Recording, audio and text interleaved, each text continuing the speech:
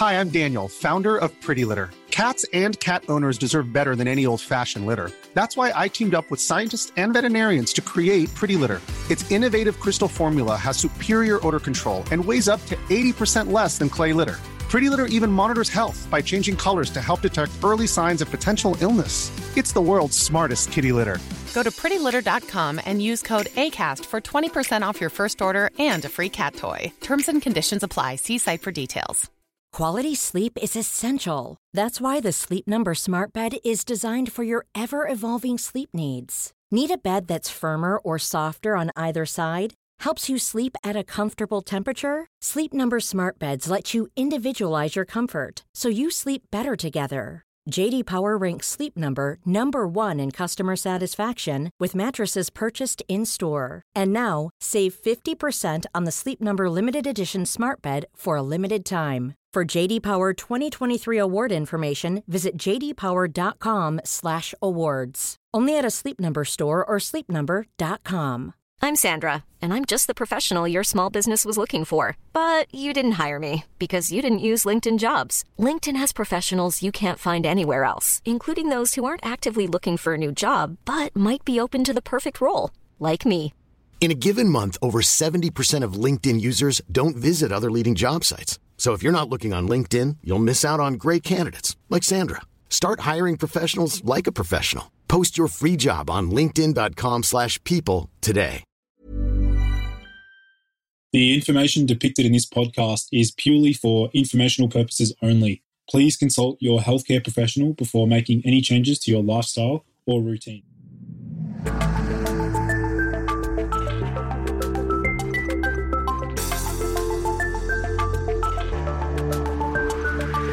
Hey everyone, and welcome to the Boost Your Biology podcast. My name is Lucas, and I'm the founder of Ergogenic Health. Together in this podcast series, we will go underground to explore cutting-edge health and human performance insights that you simply cannot search on Google to help you upgrade your existence. So, without any further ado, let's jump into today's episode. Hello, everyone, and welcome to the Boost Your Biology podcast. Today's special guest is a psychologist, a scientist, and a social entrepreneur. She's the founder and CEO of the Consciousness and Healing Initiative, a collaborative accelerator that connects scientists, health practitioners, educators, and artists to help lead humanity to heal ourselves. So, Dr. Shamini Jain, welcome to the show. Thank you, Lucas. It's fun to be here with you. Awesome. So maybe do you want to let my listeners know a little bit about your journey and your story? You bet. You know, Lucas, basically since I can remember, I've been fascinated with human healing potential. And maybe it started because I grew up with East Indian background, East Indian descent. My parents moved here from India to the South in the United States. Probably about 60 years ago, they were the first Indians in town.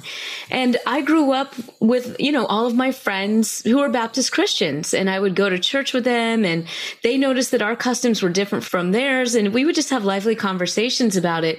So it was interesting because in one way, I knew that some of our beliefs in spirituality, while not exactly the same as Christianity, we had this sort of shared belief in spirituality and explorations of consciousness in our own way.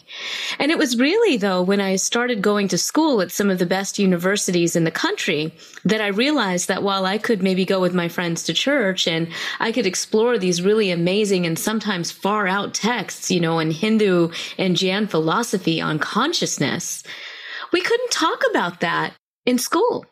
We couldn't study it, and we could do things like study the brain, and we could study, what we called health, which was really more the study of disease. But especially at that time, when I was going to school in the 90s, in college, we weren't really in a place to even discuss things like consciousness or even healing. And so I found myself feeling like I had this very fractured education, because at one hand, I'm studying at Columbia University, one of the best universities in the country, Ivy League, and they're telling us that the brain doesn't change after age 7. And on the other hand, I've grown up with all these teachings that teach us about the power of things like meditation and yoga and other kinds of practices and how they affect our consciousness and how could they affect our health. So I really found myself kind of caught in the middle, because on one hand, I would read the spiritual books and I would say, well, how do they really know? You know, like they're saying all this. How do they know yoga calms the parasympathetic nervous system? Like who's done the studies, right? And then on the other hand, I was always really curious why we could study the brain, but not talk about consciousness. Now, you know, it's been a couple of decades. I've done a lot of my own research. I, lead a nonprofit where I help facilitate community among many researchers that are tenured professors at major universities across the US and the world who are entertaining these questions of consciousness. And what could it mean if we start diving into how our consciousness can facilitate our healing? So we've come some way. But there's some still leading edge areas that, as you might know, are still quite a mystery, right? Things that we call, for example, spontaneous remission or placebo and even energy healing. And much of my work has focused on exploring, what do we know about these kinds of practices? Do they really affect our health? And if they do, how? How useful are these for patients? And what can we learn about this whole area that we call the biofield, which are fields of energy and information that help heal us? What can we learn from the area of biofield science to help us uplevel our mental, emotional, spiritual, and physical healing at this time? Yeah, it's fascinating. There's something that you just briefly mentioned there that I'd love to dive deeper into is the concept of the placebo effect itself. So let's sort of explore that and tell us what you found over the years through research and probably in practice, what you've seen with the placebo effect. Yeah, absolutely. So I have a deep fondness for what we call placebo, and I have a whole chapter of it in my new book, which is called Healing Ourselves, Biofield Science and the Future of Health. It's happy to say it's already a bestseller on Amazon, which is amazing. It just released recently, very recently.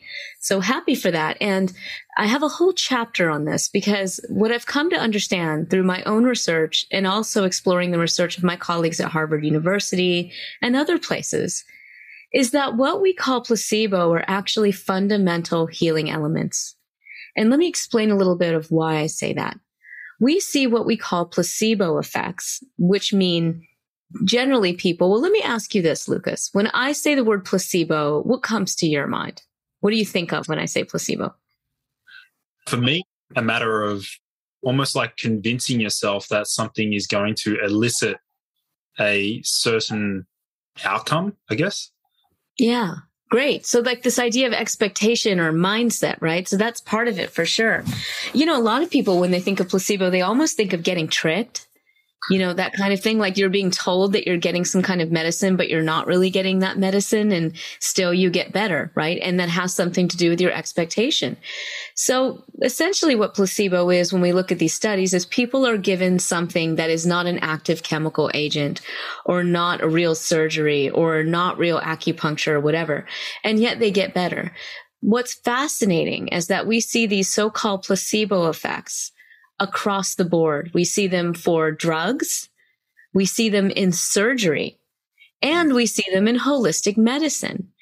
And when you start boiling down what you see, you'll realize that placebo is actually made up of elements that we can actually work with to uplevel our own healing. And those elements include expectation, which is whether we think we're going to have a positive effect from this medicine, right? Or this agent. Conditioning, which has to kind of almost do in a way with our mind-body memory. For example, if I've gotten a massage and I had a really good experience, the chances are the next time I go lay on the table to get a massage from that same person, my body's going to automatically relax because it has this memory of what happened before. That's kind of what conditioning is. It's a learning, body-mind learning process. So there's expectation, there's conditioning, but then there are these other elements of placebo that are really powerful, like relationship. There are studies showing now that when doctors are just very kind and kind of warm to their patients, they facilitate better outcomes down to recovery of the common cold. And we've seen this time and time again. Relationship matters. Ritual is hugely important. And we see ritual in all forms of medicine. Even when we go to the allopathic doctor and we check into a clinic and we fill out paperwork, and then we go and we get weighed and we get our vitals checked, and the doctor comes in with a white coat. Well, that's a ritual. There's actually something called white coat hypertension, because sometimes people's blood pressure goes up when they see that white coat. So that's a response to a ritual. Well, shamanic rituals are also rituals, and they help to train the body, mind, spirit to open to healing. So we see rituals everywhere in medicine, not just in the doctor's office. And those rituals are important for healing. And then there's the meaning and context of it all. You know, what the illness means to me, what healing means to me. And it turns out that plays a really important role in the healing process. So what's fascinating is whether we choose to take a drug or get surgery or go get acupuncture or energy healing or even meditate, we can capitalize, if you will, for lack of a better term. We can work with these elements, these natural healing elements. I call them holistic elements that activate life force or heal. We can work with these to set our body, mind, spirit in the right conditions for healing to happen. And, you know, so it's really absolutely fascinating. And there's really deep research on the impact. The other thing I'd like to share about placebo is sometimes we do have this idea that we have to be duped, right? Like we have to be tricked. But our colleagues at Harvard University are now doing some really fascinating, what we call open label placebo studies, where they're actually going to the patient and they're giving them a quote placebo pill. That is basically an inactive pill. It doesn't have any chemical in it that would activate, you know, your neurotransmitters or anything like that, the way the regular drug would. And they tell them, this is a placebo pill. I am giving you a placebo. And placebo has been found in studies, and this is all true, to have a powerful mind-body effect. And it's possible that this placebo may help reduce your symptoms. Well, guess what? They're finding, they've already published several smaller level studies, and now they're doing larger multi-million-dollar trials on this open label placebo, because they're seeing that patients get better, even when they're told they get a placebo. So what does that mean, Lucas? That means that our consciousness is far more powerful to increase our healing capacity than we ever dreamed possible. And when we begin to look at this area of biofield science and exploring things like energy healing, we start learning about how powerful our consciousness is to heal ourselves, but also others. It's really amazing. It is fascinating. And there's one concept there that you sort of touched on that I can really resonate with, being a practitioner myself, is that therapeutic relationship that you build with the client. And, you know, it's less so actually about the prescription and more so just being there to, I guess, even just listen to the patient and actually be a sounding board. Because a lot of the time, you know, you see patients, they just want to be listened to. They just want to be heard. And so that there, although we can't really truly measure that therapeutic relationship, it's a really important factor when it comes to healing. It really is, Lucas. You know, as a clinical psychologist, I always laugh because whether you're an energy healer, a psychologist, or whatever, we have our tools, our tool bags, our techniques. But if you're familiar with the work of Carl Rogers, who was the founder of humanistic psychology, he was known for his sessions where he sat in silence with his patients for 45 minutes, didn't say a word. No advice, no prescription, no homework, no examining your thoughts, none of that. He sat with them for 45 minutes in silence and would have these profound effects where their mental health would be substantially increased, right? And they asked him what he was doing, and he called it unconditional positive regard, okay? Which is another word for love, really, which is essentially what the heart of healing is. So when we come into presence with our patients, in loving presence and loving awareness, we sometimes don't realize that, you know, that might be honestly the biggest healer that there is. And what's interesting is when you talk to healing practitioners about this, you know, people who do energy healing or spiritual healing, that's essentially what they're describing their process to be. They're channeling the currents of compassion. They're actually getting themselves out of the way. And they'll describe it sometimes as universal life energy, chi, prana, different ways that they describe this energy. But they are actually releasing themselves from the process, their egos, their expectations of what they think as the healing practitioner they're going to do. And they allow for this process to simply happen while staying in a compassionate nature and working with whatever techniques they use. So it's really fascinating because we have been taught for many, many years in science and medicine in the Western world that the healing agent is something outside of ourselves. We've fallen into these models of what I call separatism and materialism, where we've been made to believe that our organs, for a long time, we believed or we practiced medicine in a way that we just didn't pay attention to the interconnections between our organs. It wasn't that long ago, 50 years ago, that people didn't believe that our brains and our immune system were connected. They actually laughed when scientists proposed that our central nervous system, our brain and our spinal cord, were connected to our immune system. Now, of course, we know how deeply interconnected they are. We've even found lymphatic microvessels in the brain, just showing how deep this connection is, right? So not only are we connected in our bodies, but it turns out when we study healing approaches, we're connected by energy as well. And so the biofield perspective, this studying these fields of energy and information are helping us understand that we're not separate. We're actually deeply connected. And with training and with our own inner work, we can actually facilitate healing in another person just by way of staying in a state of compassion. That's really fascinating. Just that whole concept around the practitioner just demonstrating that unconditional positive regard, that practice in and of itself is, the thing that I get confused about is the practitioner themselves. Like, how do they then cope with that, I guess, baggage, even though, they're trying to be empathetic, but at the same time, what about their own, mental health themselves when they're sitting in that sort of space?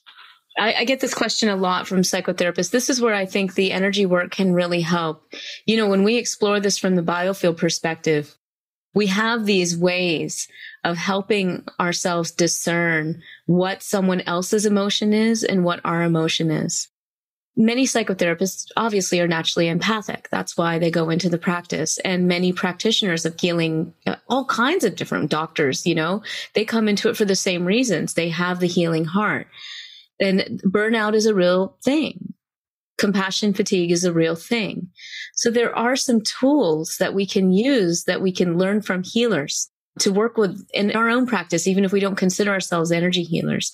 And I actually go through many of these practices in my book. The third part of my book is called The Healing Keys, because I'm really synthesizing what we've learned from clinical psychology and the evidence base behind that, as well as what we've learned from spiritual meditative practices, and even what we've learned from energy healers to really dive into these self-healing keys. And the first one is what we call grounding. Okay, so some people may have heard of earthing, grounding. It's a similar kind of thing where we are allowing ourselves, first of all, to come fully into our bodies and be present with the sensations in our bodies all the way down to our feet. Because let's face it, most of us are kind of in our heads. Our minds are kind of out there. We're not really paying attention to what's going on in the body. But when you look at meditative traditions all over the world, focusing on body sensations was a way to anchor your consciousness back into your body.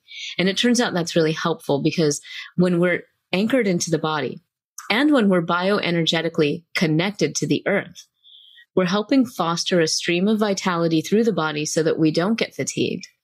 And by being in our body, we're better able to discern when the emotion we're experiencing is someone else's or ours. And by grounding bioenergetically with the earth, we're actually able to discharge emotional energy that we don't need anymore. So there are whole practices that, that I go over in the book on how to do this.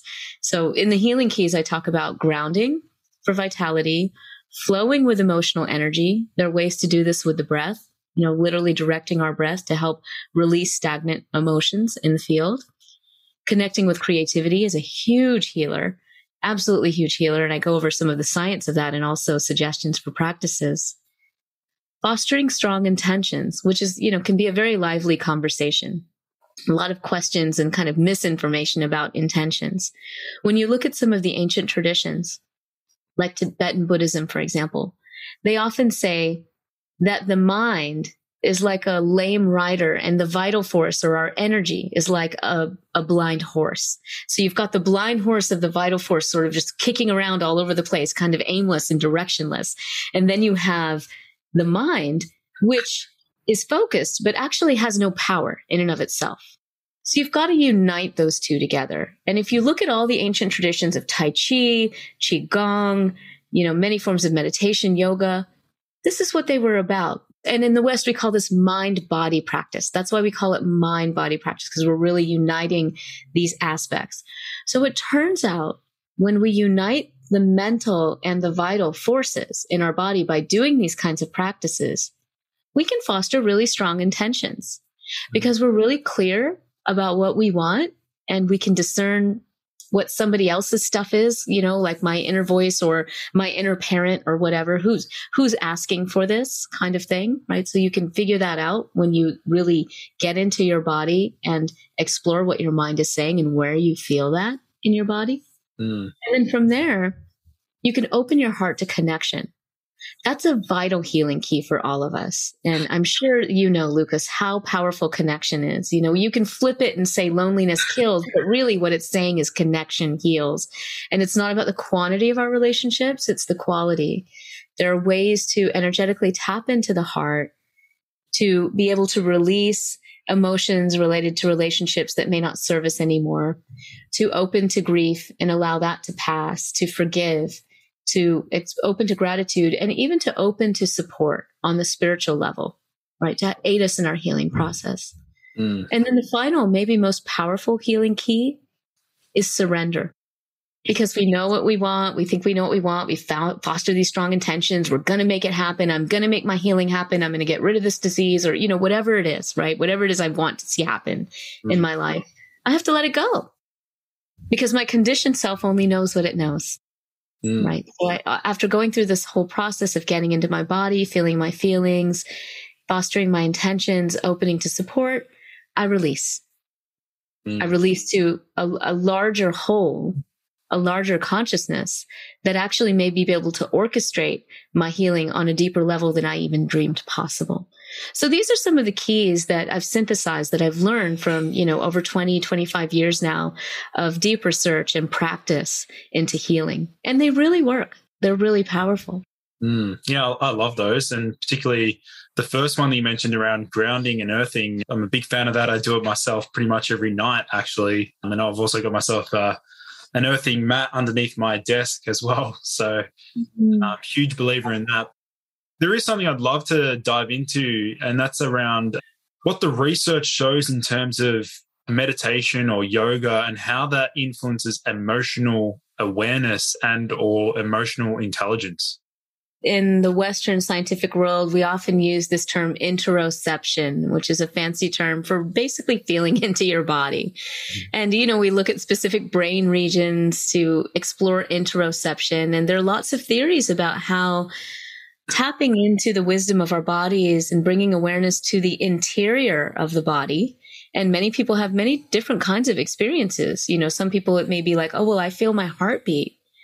I can feel my muscles, these different things. And then other people start experiencing these on, more energetic, they kind of use more energetic terms when they start this interoceptive process. But these practices train us in interoception in a way. So now we're paying attention more to the present moment by paying attention to sensations in our bodies, not necessarily making one happen or moving one away, but just being present with what is. And the body serves as sort of an anchor for present moment experience. So paying attention to the body helps us develop what we call mindfulness, present moment awareness without judgment. And the sheer practice of that, what's magical about it is when we get to a point where we can witness the ebbs and flows of sensation in the body without trying to push anything away. Like, I feel pain. Ooh, I don't want to feel that. Or, ooh, this feels really good. I want more of that, right? We may initially feel that way, or we might just come to witness it. And we can do this in yoga. We can do it in Tai Chi and Qigong. We can even do it cooking a meal. Okay. It's really about bringing your awareness to your body, like you said earlier. And that is, in a sense, a form of grounding into the physical body, grounding into sensation, and cultivating the process of observation. And as we do that, we come into greater present moment awareness. And then we notice our consciousness kind of expands. we're not necessarily in monkey mind as much. We might watch the monkey mind. The monkey mind's always going to do its thing, right? But now we can kind of watch it, just like we watch the sensations in our body. And then our consciousness expands even more. Now we may be more aware, developing our deeper, subtle awareness of the energy in my body. Oh, when I feel sad, I really feel that in my heart center. Or when I feel joyful, I can feel what that feels like in my body. And the reason I think that's so powerful is because sometimes when we're not aware of the sensations that are going on in our body, we may tend to react, or we may feel bad and we don't even know why, So from a mental health perspective, tapping into the wisdom of the body really helps us discern our emotions. Because many of us haven't been taught to feel our emotions. We've been taught that our emotions are not a good thing, or they're overwhelming, or we shouldn't have them, and we should suppress our anger or suppress our depression, or, we have so many hangups around emotions, right? So going to the body and just noticing them as sensations can be a really powerful step. And I actually describe how to do this in the flow with emotional energy part of my book, because it's such a great practice for our times. It's funny with that whole practice, it sort of makes me wonder whether I'm someone who, generally speaking, is highly emotionally aware, because I'm always checking in. I feel like I do it almost 20, 30, 40 times a day, where I'm like observing and sort of witnessing how I'm feeling. And I even document a lot of that, like on my phone and things like that. But this idea of just being a witness and I guess just judging these emotional states are you sort of saying that even just by witnessing and non-judgmental observation, that by itself is a therapeutic practice? Absolutely. I mean, this is really what the cultivation of mindfulness is, but you don't have to necessarily go to a mindfulness meditation training to learn how to do this. You can do it by anchoring with the breath. So there are different ways of doing this, and I have some suggestions for practice, because a lot of people are struggling with things like chronic pain, anxiety, depression. And it's hard sometimes when we tell our patients. I did a lot of mindfulness training with patients at the Veterans Hospital in La Jolla, California, where I was for many, many years. And most of the time it was good, but sometimes we had patients that were so aware of their distress that it was difficult, So I always encourage people, when you're really under significant emotional distress, please, go get support. And that support can look like a psychotherapist, it can look like a trusted friend, but don't feel like you have to do this on your own all the time. First of all, if you're really suffering from emotional distress, first of all, that's very normal, particularly in our times. So please don't pathologize yourself. Second, go get support. But these practices of breathing through the body can really help, because what we're doing is we're literally washing away stuck emotions energetically by breathing into them. And so I'll invite us right now, Lucas, if you don't mind, just in a little bit of practice to really get a felt sense of where this is. Sure. We can take a moment and just notice where the breath is at this moment in our body. And so for that, we're just going to take a nice inhale. And then a nice exhale. And you can exhale out of your mouth or out of your nose. There is no right or wrong way to breathe. We're simply going to take a moment together and notice the breath coming in the nose and then coming out the mouth or coming out of the nose.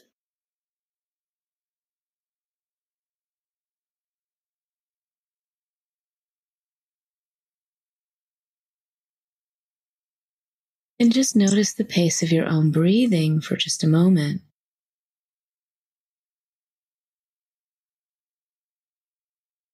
It may be fast, it may be slow, it may be shallow, deep. All of it is welcome.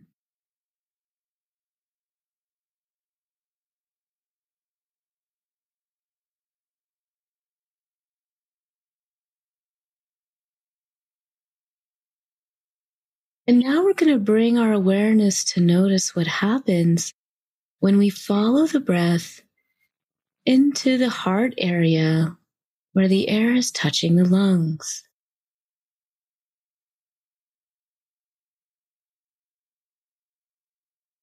Just tuning our sensations here.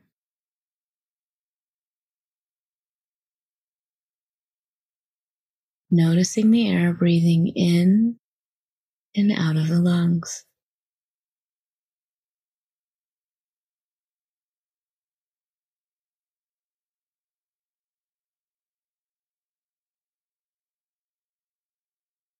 Taking a moment, if we haven't yet, to just notice the sensations in the front and the back of the heart. That is in front of your chest and behind your chest. And just breathing into that.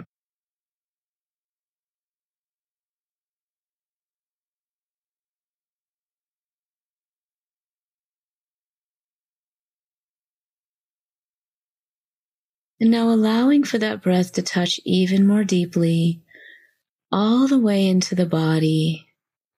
Perhaps noticing what might happen if you direct the breath down to your hips, in your stomach, your legs, all the way down to your feet. As if you could touch your toes with your breath.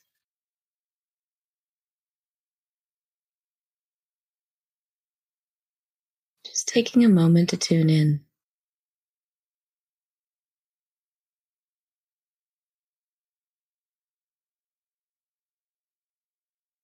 Enjoying the breath.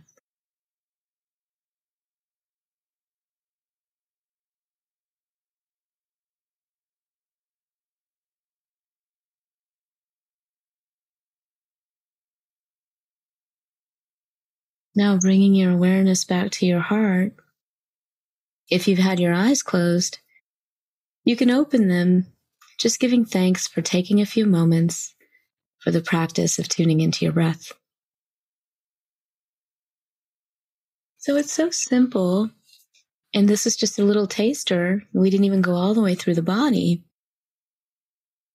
And we can talk about the physiology of what happens when we do practices like these, of course. There's a spiritual aspect, there's an energetic aspect, there's a physical aspect to this practice, and a mental and emotional one. But what it helps us do is just sort of slow down a little bit and notice what's here. And so anchoring the breath in body sensation like this is just a way of beginning to practice that non-judgmental observation process. And sometimes it's hard. Okay. I want to name that for anyone who tuned in and they're like, oh, I felt like this tightness in my chest and I really didn't like that. Or I felt this pain in my hip. And, that's cool. Actually, that's good noticing of where you are. In my book, I describe practices where when we tune in and we give ourselves a little bit more time, we can actually breathe into those areas of discomfort, because from the energetic level, it's literally stuck energy that we're feeling when we feel pain sometimes and stagnation. So we can breathe into that, not forcing anything, but just allowing some space for that to unravel a little bit. And it does unravel. It's amazing. It just reminds me of some of the meditation practices that I did. And you've got such an amazing voice for it as well. It's so tranquil and relaxing, just that entire process, which I think is definitely neglected. And that sort of practice can really go such a long way, particularly for busy entrepreneurs like myself, or people that run their own businesses who are always doing a million things at once. But, what I would love to also explore is also a little bit around what some of the research shows around yoga, some of those yoga practices. I know obviously it's another form of mindfulness, but what's something unique or different there that you've seen over the years? Well, I'll be honest with you. In my book, I actually review the research behind yoga, Tai Chi, and different forms of meditation. And to be honest, they're more similar than different. There are probably some common mechanisms at play here, but what we know from the evidence behind yoga is that it is helpful for chronic pain. It does appear to be helpful for some aspects of mental health. It can be helpful for cancer survivors. It's helpful for fatigue. In some studies, we've seen effects on depression. And the other thing is the research on yoga right now is in some ways, we're just beginning. Some people will say, well, there's quite a lot of research. Well, there is, but the way we do the research in the West is really interesting because we often don't look at yoga as a whole system. And in my book, I describe, yoga is really a whole system. We could look at Patanjali's yoga system and understand it's not just about stretching or the asanas, right? It's not just the physical postures. It's a whole system at play there. So when we ask, and what does the research say behind yoga? It also depends on what do we mean by yoga, right? But the way that we've generally looked at it in the West is through the physical postures, the asanas, and also through the breathing, pranayama. And often those things are actually separated in some way in research. So we have research looking at just the breathing aspects or pranayama. Some people call that pranayama, right? Which literally means life force extension because you're working with the breath or the vital force as they described it. The vital force and the breath are very linked. And we see these effects on lowering heart issues, including blood pressure, increasing what we call the rest and digest or parasympathetic dominance in the system that helps us sort of repair our immune system and sleep better and reduce pain, those kinds of things. So we see these sorts of mechanisms. And of course, what we learn from pranayama and yoga and meditation is the role of the vagus, right? The role of the vagal nerve, which is the biggest cranial nerve in our body that really helps drive home these parasympathetic nervous system effects. But what's cool about yoga and the vagus is that it's a two-way system. So it's not just by doing the stretching or whatever that our brain is telling our body to calm down. It's also that our body is signaling to the brain and actually shifting the kinds of neurotransmitters that are made. Because again, coming into body awareness and moving our physical bodies actually sends signals from the vagus up to the brain and can reduce the level of things like inflammatory cytokines, right, which are immune transmitters in the body, but also alter brain chemistry, right? And this all happens through the vagus. And part of the way that happens is through slowed breathing, but it also happens through slow movement. Amazing. There is one final question I'd love to explore with you, and this will be an interesting one, is where you see the future lying in terms of integrating both, traditional medicine and alternative medicine with some of the modern advances with the technology that we have nowadays. Sure. So, Lucas, what we're learning is that I talked a little bit earlier about we used to think that the body was like all separate organs. The mind didn't connect with the body and all of that. What we're learning is that we're a system, right? That's what systems biology is about. All of these different explorations. The biofield is also part of a system, right? So what we're learning and what we're moving to is what we call systems-based medicine. Some people simply call it whole person health. We can use fancy scientific terms, or we can just use common sense terms. We are whole beings. Our energy matters. Our spirit matters. Our relationships matter. Our environment matters. Our diet matters. And the things that we put in our body matter. So we don't have to choose one over the other. That is so 20th century. Just because I believe in energy healing doesn't mean I'm anti-vaccine or whatever. That's just, that model doesn't even fit the data. Okay. The data say we are whole beings. We are whole systems. Not only is my spirit interconnected with my body, my consciousness is interconnecting with yours. That's what the healing research is showing us. So where the future of medicine is really all about exploring the deep healing power of our connection in all these ways. It's a systems-based medicine. And so it's going to naturally integrate what we've learned, all of the fascinating and amazing, precise work that we're doing in systems biology and in bioelectromagnetics and, all these fun areas of regenerative medicine. We're going to actually tie those back in with the holistic viewpoint that was part and parcel of all indigenous forms of medicine, where we realized way back when that we're not separate. We're deeply interconnected. And so we can utilize the best of all of that to be whole beings and heal not only ourselves, but this planet. Yeah, absolutely. It's one of the big reasons why I was so fascinated with, naturopathy myself, being a qualified naturopath, that the idea of holistic health and, not overemphasizing one system, less so on that reductionist approach, but exactly what you said, understanding the benefits of all elements, all systems in the body, and even that biofield energetics, like you mentioned, which I think that's an area that's very much neglected, and I'm really glad that you're doing what you're doing. So did you want to let my listeners know where they can connect with you, where they can find your book? Let them know how they can sort of learn more. You bet. And, I know we didn't have time today, but I lead a nonprofit collaborative called the Consciousness and Healing Initiative, or CHI for short. And you mentioned that, I think, in the beginning of our discussion. I want to invite people, first of all, to come and connect with us. If this conversation moved you, or you'd like to just connect with community that are forwarding healing science, but also healing practice, we have free webinars and free Ask Me Anything sessions every month. And they're a great way to connect in and learn from all kinds of amazing leaders in the field, both scientists and healing practitioners. So you can do that by going to webinarsonhealing.com, or go to our website, which is www.chi.is. chi.is. And you'll find all kinds of goodies there. We also have really amazing reports on the state of the science of healing. They're very deep dives. You can also find me. My name is Shamini Jain. You'd probably have to look at your show note pages to learn how to spell that. The easy way to find me is just to go to healingourselvesbook.com. Healingourselvesbook.com will actually take you to that page of my website. And on that website, I also have meditations and lots of resources for you. And of course, you can learn more about the book, read the endorsements, and order there if you feel like it.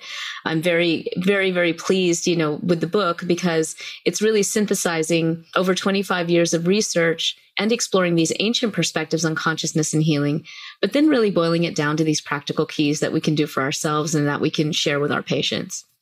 Amazing. That's amazing. I'll be sure to leave those linked down below for those listening in. But Shamini, thank you so much for joining me today. Yeah, Lucas, thank you. It was a pleasure. Be well, and thanks everybody for listening. Thank you everyone for joining in to today's episode. For in-depth show notes and lessons learned, visit nofilter.media/boost your biology.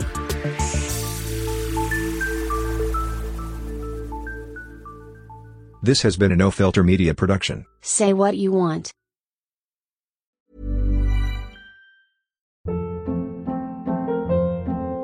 Hold up. What was that? Boring. No flavor. That was as bad as those leftovers you ate all week. Keke Palmer here. And it's time to say hello to something fresh and guilt-free. Hello Fresh. Jazz up dinner with pecan-crusted chicken or garlic butter shrimp scampi. Now that's music to my mouth. Hello Fresh. Let's get this dinner party started. Discover all the delicious possibilities at HelloFresh.com.